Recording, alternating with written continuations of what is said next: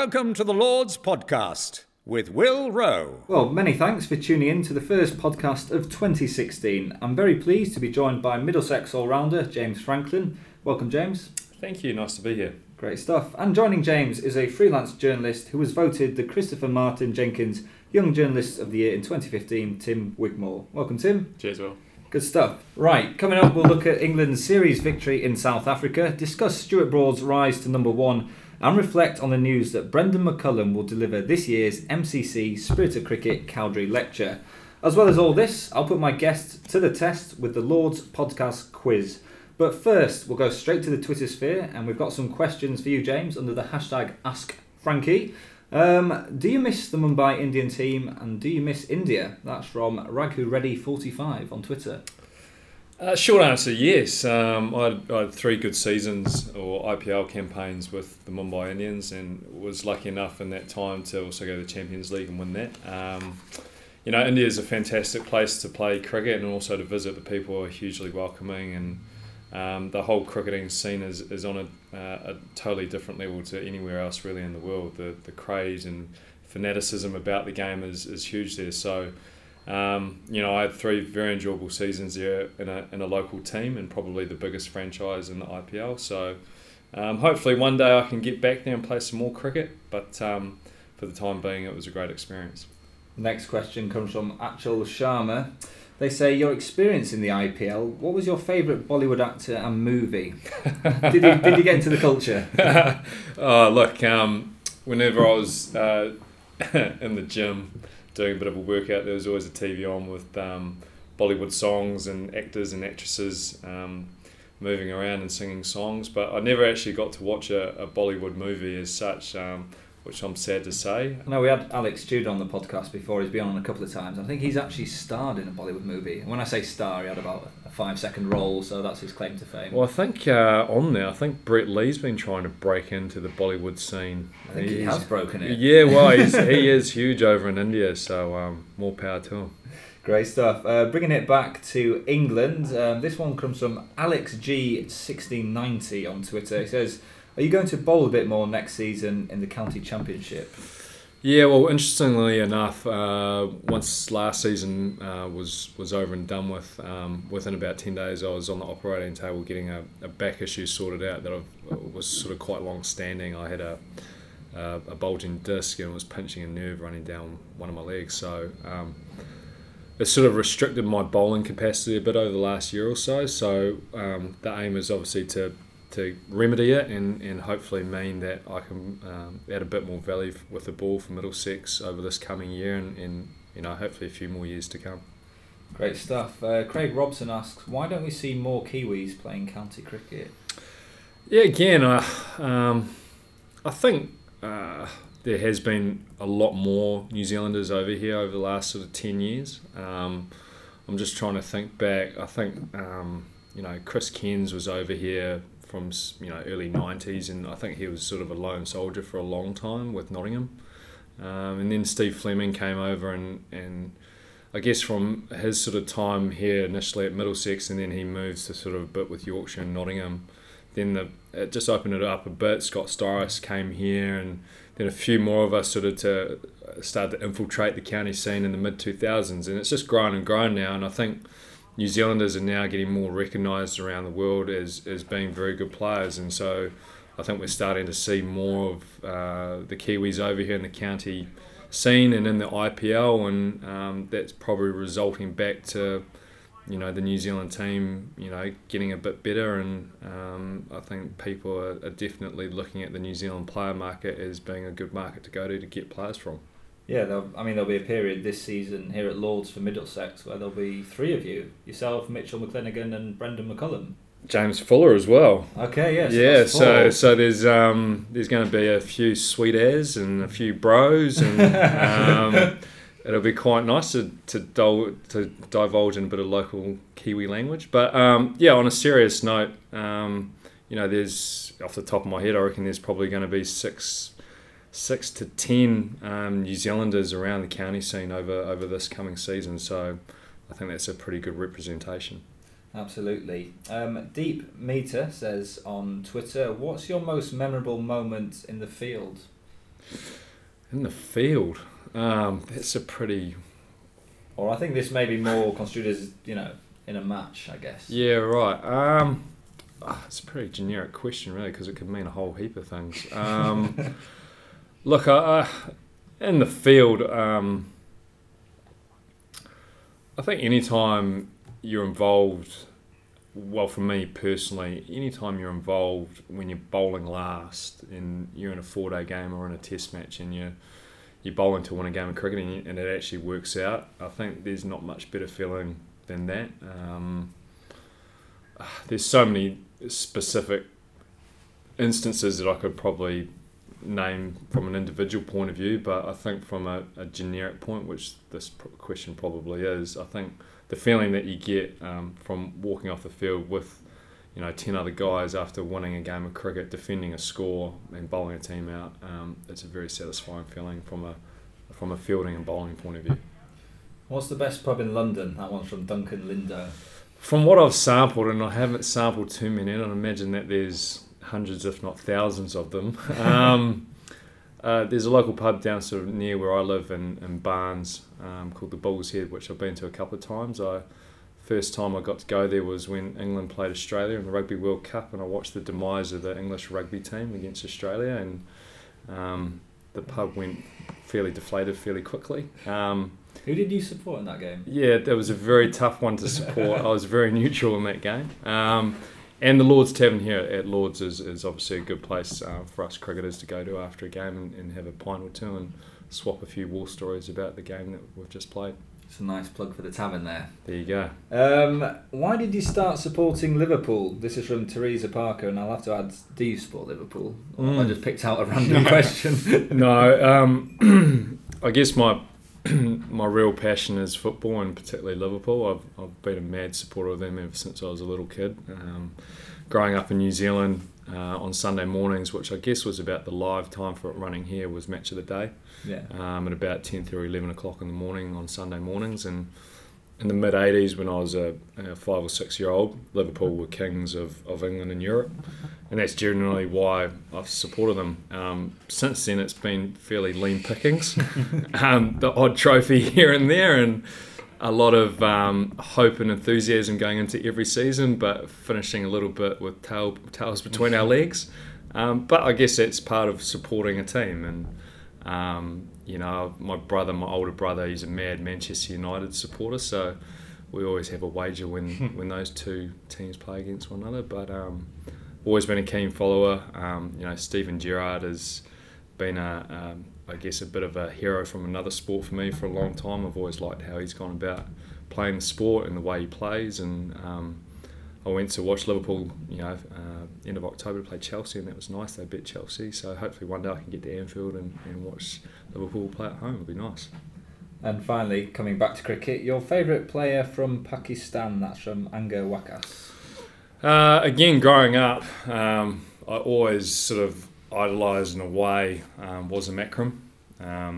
Just pure genius. The things he could do with a cricket ball were amazing. As I guess a sort of a wannabe left arm fast bowler, and watching him go about it, and then eventually, I actually got to play against him quite a few times when I first started international cricket. For some reason, we always played against Pakistan or Sri Lanka, so I had probably about 3 series against him, and to face him was awesome. But just also to watch it in live action was incredible. And that was at the back end of his career, and he was still messing around with batsmen, and just a real genius. Did you pick his brains? Did you chat with him? Yeah, I guess so. I can't really remember, but I'm sure, knowing the sort of cricket badger that I can be sometimes, and I was always told, as from senior players that I play with, if you ever get an opportunity to speak to older players from different teams, you should try and pick their brains, particularly if you see something that you like and you want to know. And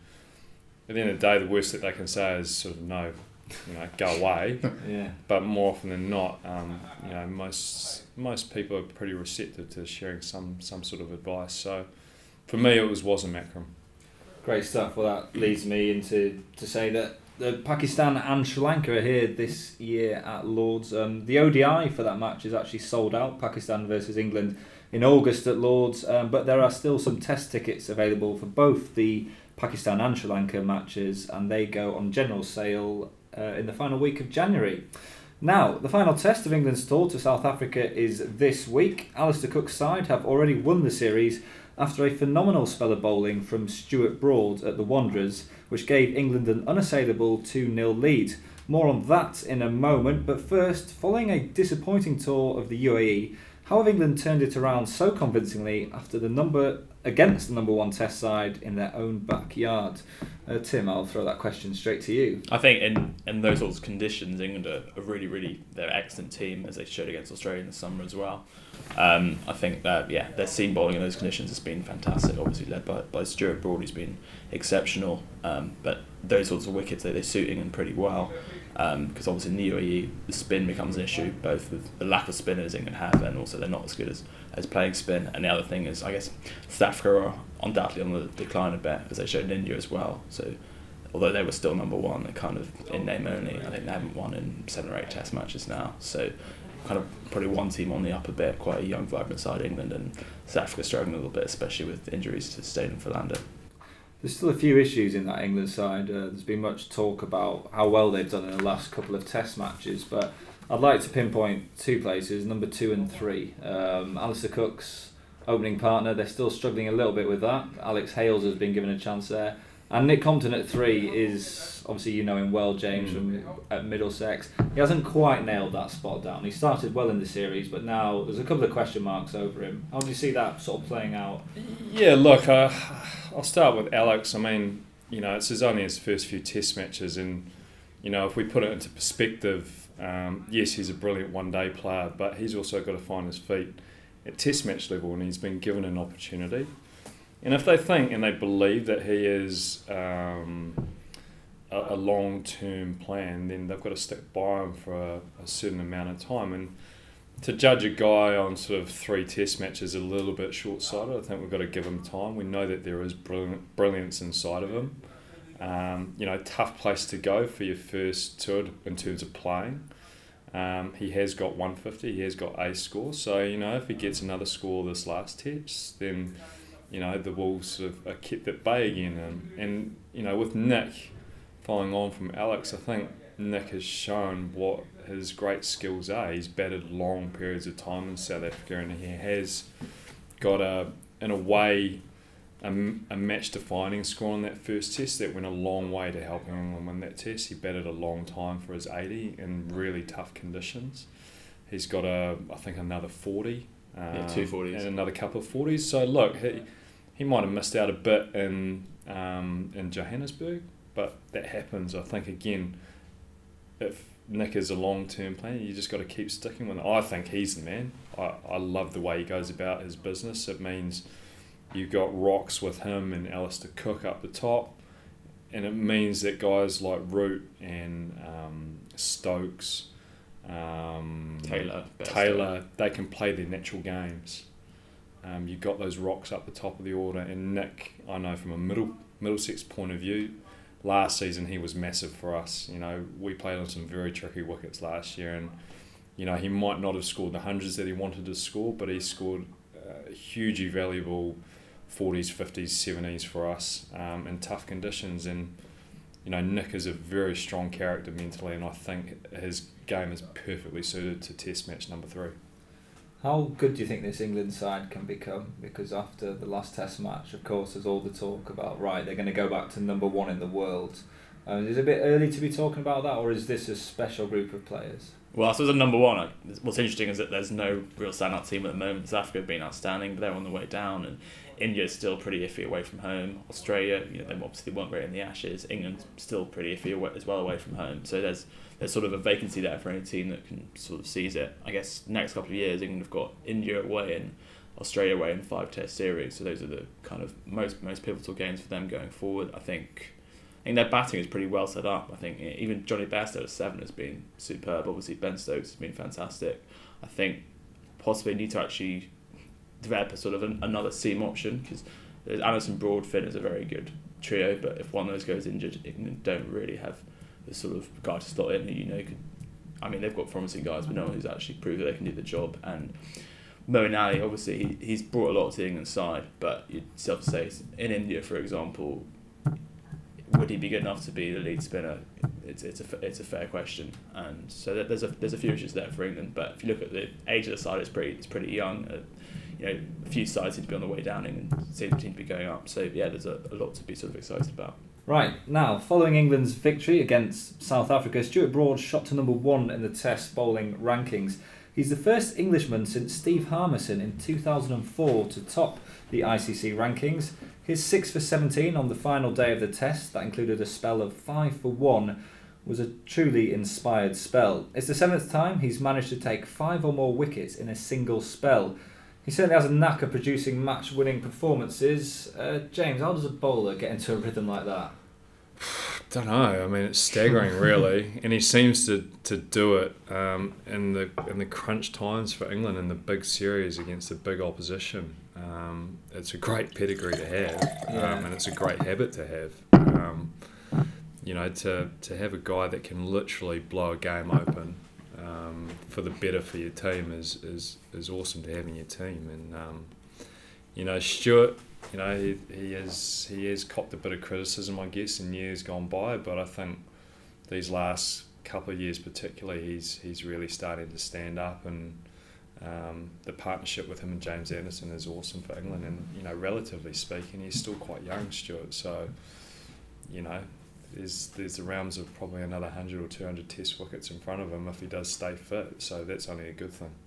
Tim, why do you think he has picked up some criticism over the years? Do you think there's an arrogance or a perceived arrogance in the media or the public of Broad? Or? Yeah, I think that's probably fair, and he's a good-looking guy with some jealousy of that as well. I think there for a spell it became kind of fashionable to not like the England cricket team a couple of years ago, and it's sort of people on Twitter and he was started that side. Yeah, and almost got tainted with the outside cricket kind of thing. I know that was not to do with him directly, but there was almost people who were in that group almost got tarred a bit with that. I think the other thing as well, he's been fairly inconsistent. I mean, last 3 or 4 years he's been outstanding, but from sort of his debut in 2007 for the next 3 or 4 years he was quite inconsistent. I think there was a bit of frustration about that, the sense that he wasn't pushing on to the next level, which obviously he's done really the last couple of years fantastically.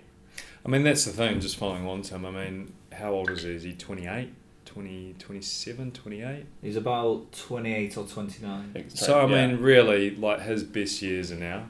Yeah. For the next 4 years, I think we're going to see the best out of Stuart Broad. And, sometimes as supporters, fans, early on in players' careers, when you see potential, you get frustrated when things don't happen. But, sport, and particularly cricket, it's a hard game to master, and I don't think there's anyone that's truly mastered the game. So I think, there's obviously been inconsistencies there, but as Tim just said, the last couple of years have become more consistent. He's starting to bowl these match-defining and series-defining spells, and I think there's going to be more and more of it over the next 4 or 5 years. I think it's interesting, as Jay said, people always think of Broad and Anderson as like a pair, and they're a fantastic pair, but actually Broad is 4 years younger than Anderson, so actually he's got time to take a hell of a lot more wickets. He's on 325, 330 now. He could well end up with full of 500, which would be obviously a remarkable achievement. Yeah. Does it surprise you guys that he's the first England bowler to top the rankings since Harmison? Yeah, I've certainly raised an eyebrow at that stat. One would think that James Anderson at some stage over the last sort of 5 years particularly would have broken into that top spot, but and also probably even Graham Swan. When Swan was in his pomp a few years ago, he was definitely one of the best spinners in the world and consistently taking bags of wickets in big series as well. So it is surprising. It is what it is, I guess. I think it's partly to the side that England played. They've played so much both Test and ODI cricket that the players haven't. It's been quite hard for them to maintain that sort of level. You look at South Africa, who've played quite a lot less than England. Actually, they've had players like AV, Hashim Amla, and Steyn, of course, who've stayed at or around top spot and batting or bowling for quite a long period. And England, because they play so much, perhaps haven't. And interesting that Stuart Broad, he's gone to number 1 when he's not playing in limited overs cricket for England anymore. It's a very good point. Which obviously suggests the selectors are managing him well. I know he wants to come back, but so far the selector's certainly been kind of vindicated on that. Yeah, and that's an interesting point because I know from a South African point of view, like Steyn, for example, who's been at the top of Test bowling for a long time, his one-day capacity for South Africa hasn't been massive. They've managed him through his one-day career because they've always seen his highest value has been in Test match cricket, so hence why he's probably sustained being near the top or at the top of the rankings. So be interesting if there is a parallel there for Stuart. He'll obviously want to be playing one-day cricket for England, but at the moment it's no hindrance to his Test match cricket. And just earlier, you very modestly said you didn't know what it was like to go on a hot streak like that. But I did do a little bit of research, James, and he did once take 5 for 0 in a county match in a spell for Gloucestershire against Derbyshire. Yeah, it was about as green. The pitch was about as green as Lord's is looking right now. Look, it was just a bizarre situation, a bizarre hour of bowling that, on a much lower level, obviously, than what Stuart's done. Sometimes they're kind of unexplainable situations as a cricketer, those sort of scenarios, and you just go with it, really. Well, I'm sure England fans will be hoping to see a lot more from Broad in the coming years. Too right. Earlier this week, it was announced that Brendon McCullum would give this year's MCC Spirit of Cricket Cowdrey lecture. The New Zealand captain will deliver the annual address in June, where he'll give his opinions on the state of the game and what the spirit of cricket means to him. The announcement was met with much anticipation. So James, you know Brendon well as a fellow Kiwi. What do you expect from him in regards to giving a lecture? Yeah, interesting one. Brendon himself is a great leader, and he's shown that over the last couple of seasons, particularly with the New Zealand side, and he's been lauded around the world of cricket for the way he's gone about his work as a leader, and I guess from a tactical point of view as well. He's sort of rewritten a few cricket books in terms of the way he's been attacking and aggressive, and raised a few eyebrows, I guess, from critics around the world with some of his fields, particularly he set during the last World Cup, which were highly aggressive. So, I think it'll be an interesting speech. I think I read somewhere when it just got announced that he's got a few themes in mind for that speech, and it'll be a proud day for him. I'm sure 5 years ago he probably wouldn't have thought that he'd ever have the opportunity to do this, and I guess that's just a measure of how far he's come and how far he's matured as a cricketer and as a leader in the last sort of 3 or 4 years, and I reckon it's just a great kudos for him and a great pat on the back, really, that he's got this opportunity. And Tim, as a journalist, are you looking forward to this speech? Yeah, I think it should be very interesting. I think one of the themes that Brendon's talked about quite a lot is his sort of frustration at not playing more three test series and lots of 2 test series all the time, and that sort of goes to how someone like New Zealand is treated compared to Australia, England, and India. So I reckon he might kind of talk about that and sort of the limits of what New Zealand are allowed to play, just because they're a small country, kind of however well they play on the pitch. I think he probably feels quite frustrated about that, and I'm sure he'd love to play the test at the MCG or whatever, and obviously never had that chance. Yeah, that's an interesting point you make, Tim, because in a way, I think having played for New Zealand for a period of time, obviously we played a lot of 2-match test series away. We generally only had 1 3-test series, per year, and there was a sense of frustration amongst the team when I was in the test team that why can't we play these 3 test series? But I guess at the end of the day, the results at the time weren't conducive to the bigger supposed test nations and the ICC to give us that opportunity. That's changed a bit now over the last 18 months, 2 years. Now New Zealand is producing on a world stage against the big teams. And I think if we can keep that level and keep that consistency over the next year or two, then those opportunities will start to open up. Hopefully we will be able to break into making our own iconic series, whether it's against England, whether it's against Australia, India, whatever. Hopefully through being stronger and better on the pitch, will lead to great opportunities to play longer test series. But yeah, it's obviously pretty frustrating that the New Zealand-Australia series that's coming up is only going to be a couple of tests again. Yeah, hugely frustrating. Again, looking at the big picture though, we just played a 3-test series in Australia for the first time in 12 or 13 years. So I guess over the course of the summer, there's actually 5 tests against Australia, which is, if you kind of looked at it broadly, a 5 test match series. Sure, it is. One's at home, one's away. But hopefully more of those 3 test series will come in. Obviously now there's more commitments with World T20 tournaments, IPLs, all these sorts of things start to come into the mix. So your time restraint as well is less. And, rightly or wrongly, there are iconic and historical test events that happen, I guess, on a biannual basis now, like the Ashes, like India playing Australia, like South Africa playing Australia. So it's all got to fit into a calendar as well. But hopefully by New Zealand playing better cricket now, they'll get more chances to have longer test series.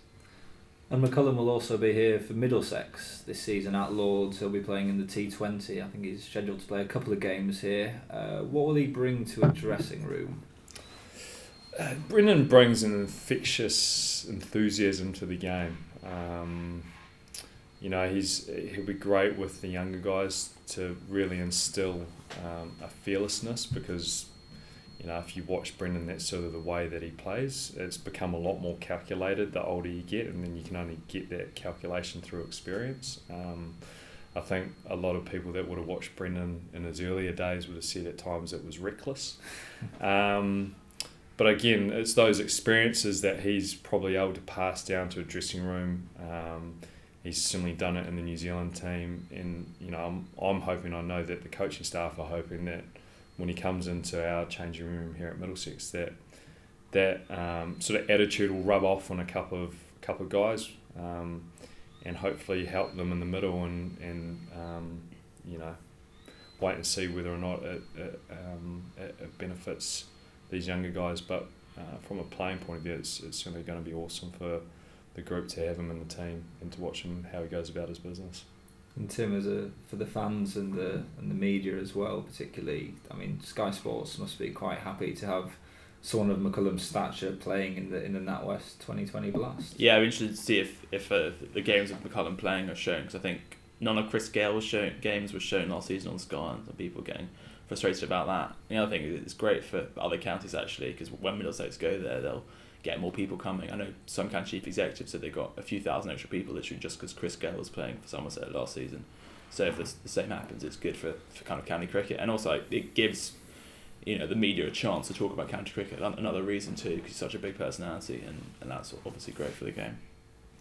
And what you're talking a little bit about the younger players there. It's going to be a little bit about, not dissimilar to when you were younger and playing with, say, Stephen Fleming. The guys in the Middlesex dressing room, I mean, they may be English players, but they'll have watched McCullum growing up and be thinking, oh wow, it's a bit of a superstar. 100%. I mean, there's already been a bit of chat in the training amongst a few of the younger lads that they're so excited about him turning up, because they just can't wait to pick his brains and to see how he trains and to see how he prepares. And it might seem like small detail to fans and supporters, but that's actually quite a big thing for young players to actually see these guys on a human level.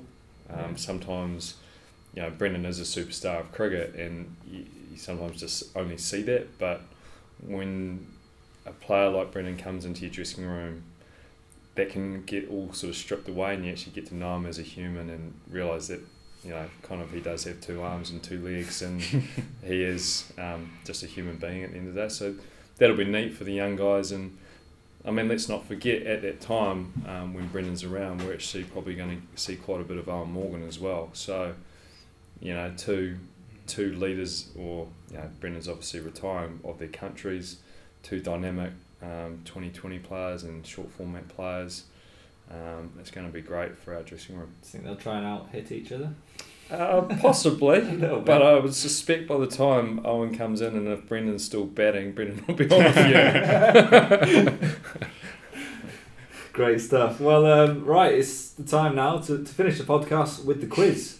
It's the first time that both of you have played this, so I'll refresh the rules also for the listeners. Basically, I'm going to give you a cricket player and a non-cricket player, and all you have to do is guess their age and tell me which one is older. and you're up against each other. So James, as the player, you can go first, and Tim.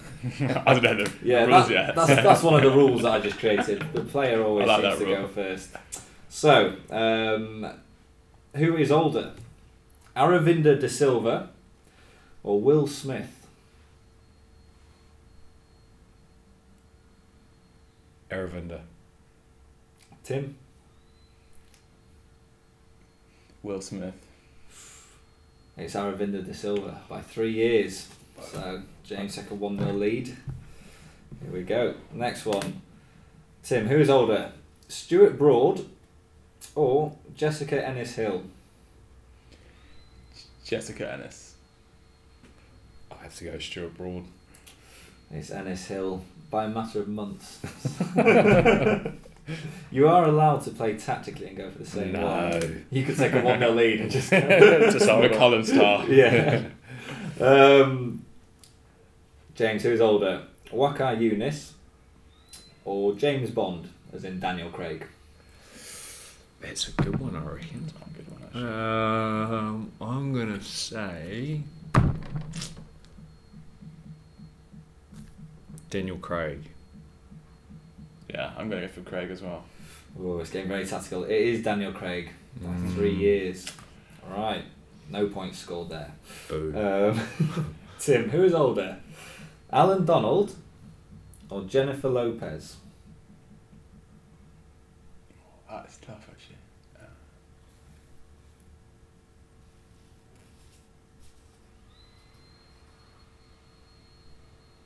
Alan Donald.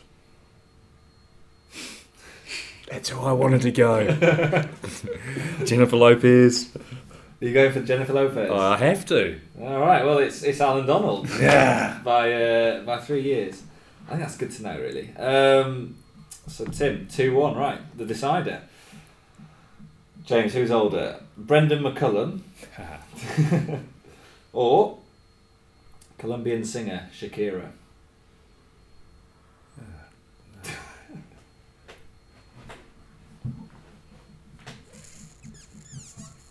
I'm going to go with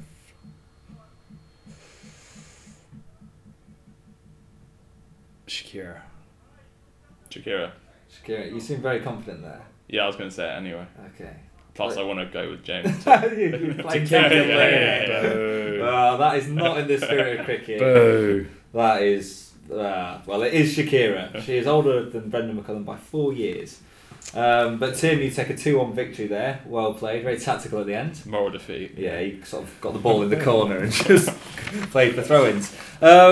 So James, just finish up. What have you got coming up over the next few weeks? I believe you're shooting off tomorrow. Yeah, I am. I'm off to the MCL to go and play with a few guys out there that have retired from the international game. So it's a new concept. It should be interesting to see what sort of shape some guys turn up in. But I think it'll be a good concept going forward, and it's obviously nice to be playing in the inaugural tournament. So flying off there tomorrow for a few weeks in the sun out in Dubai, and then back for a couple of weeks from mid-February, and then as a club, Middlesex, we're going down to Cape Town for pre-season for 2 weeks in early March, which will be good. Good to get outside and in some nice weather, get some good training and some games under our belts before coming back and getting into a few more warm-up games here, and then, blow me down. It's the start of April and we're ready to go again. Great stuff. Well, good luck this season. Hope it goes well. Thank you. And Tim, what's on the agenda? I'm going to India in March for the World T20, so looking forward to that and just sorting my visa and all fun stuff like that before. How's that going? Yeah, work in progress. It's tricky, isn't it? See if they let you in, but who are you covering that for, if you don't mind me asking? Mixture of people doing stuff for the Times, the Cricketer, the Cricket Paper, anyone, everyone. Great stuff. And just while I've got you both here, who's going to win it? That's a good question. I'd like New Zealand to win it, but I have a sneaky suspicion that Pakistan could be a big threat out there. I think, having just watched them, and they're in the middle of a T20 series against New Zealand, I think they've got a really good bowling attack for the conditions out there if they all stay fit. Obviously, their sort of conditions. I just got a funny feeling about Pakistan. I don't know why. Tim? I think Australia. I think 5 teams have won the World T20 before. They haven't been one of them. So I think Australia are kind of overdue, and their batting, there's a lot of power in that batting. And the return of Sean Tate will be interesting too. Yeah, absolutely. Well, there you go. It's going to be an Australia-Pakistan final. You've heard it here first. Many thanks for tuning in. I'll be back next month with more cricketing stories from Lords. So remember to follow us on Twitter. Our handle's @HomeOfCricket. Be our friend on Facebook. And for all the latest news from Lords, just go to lords.org. See you soon.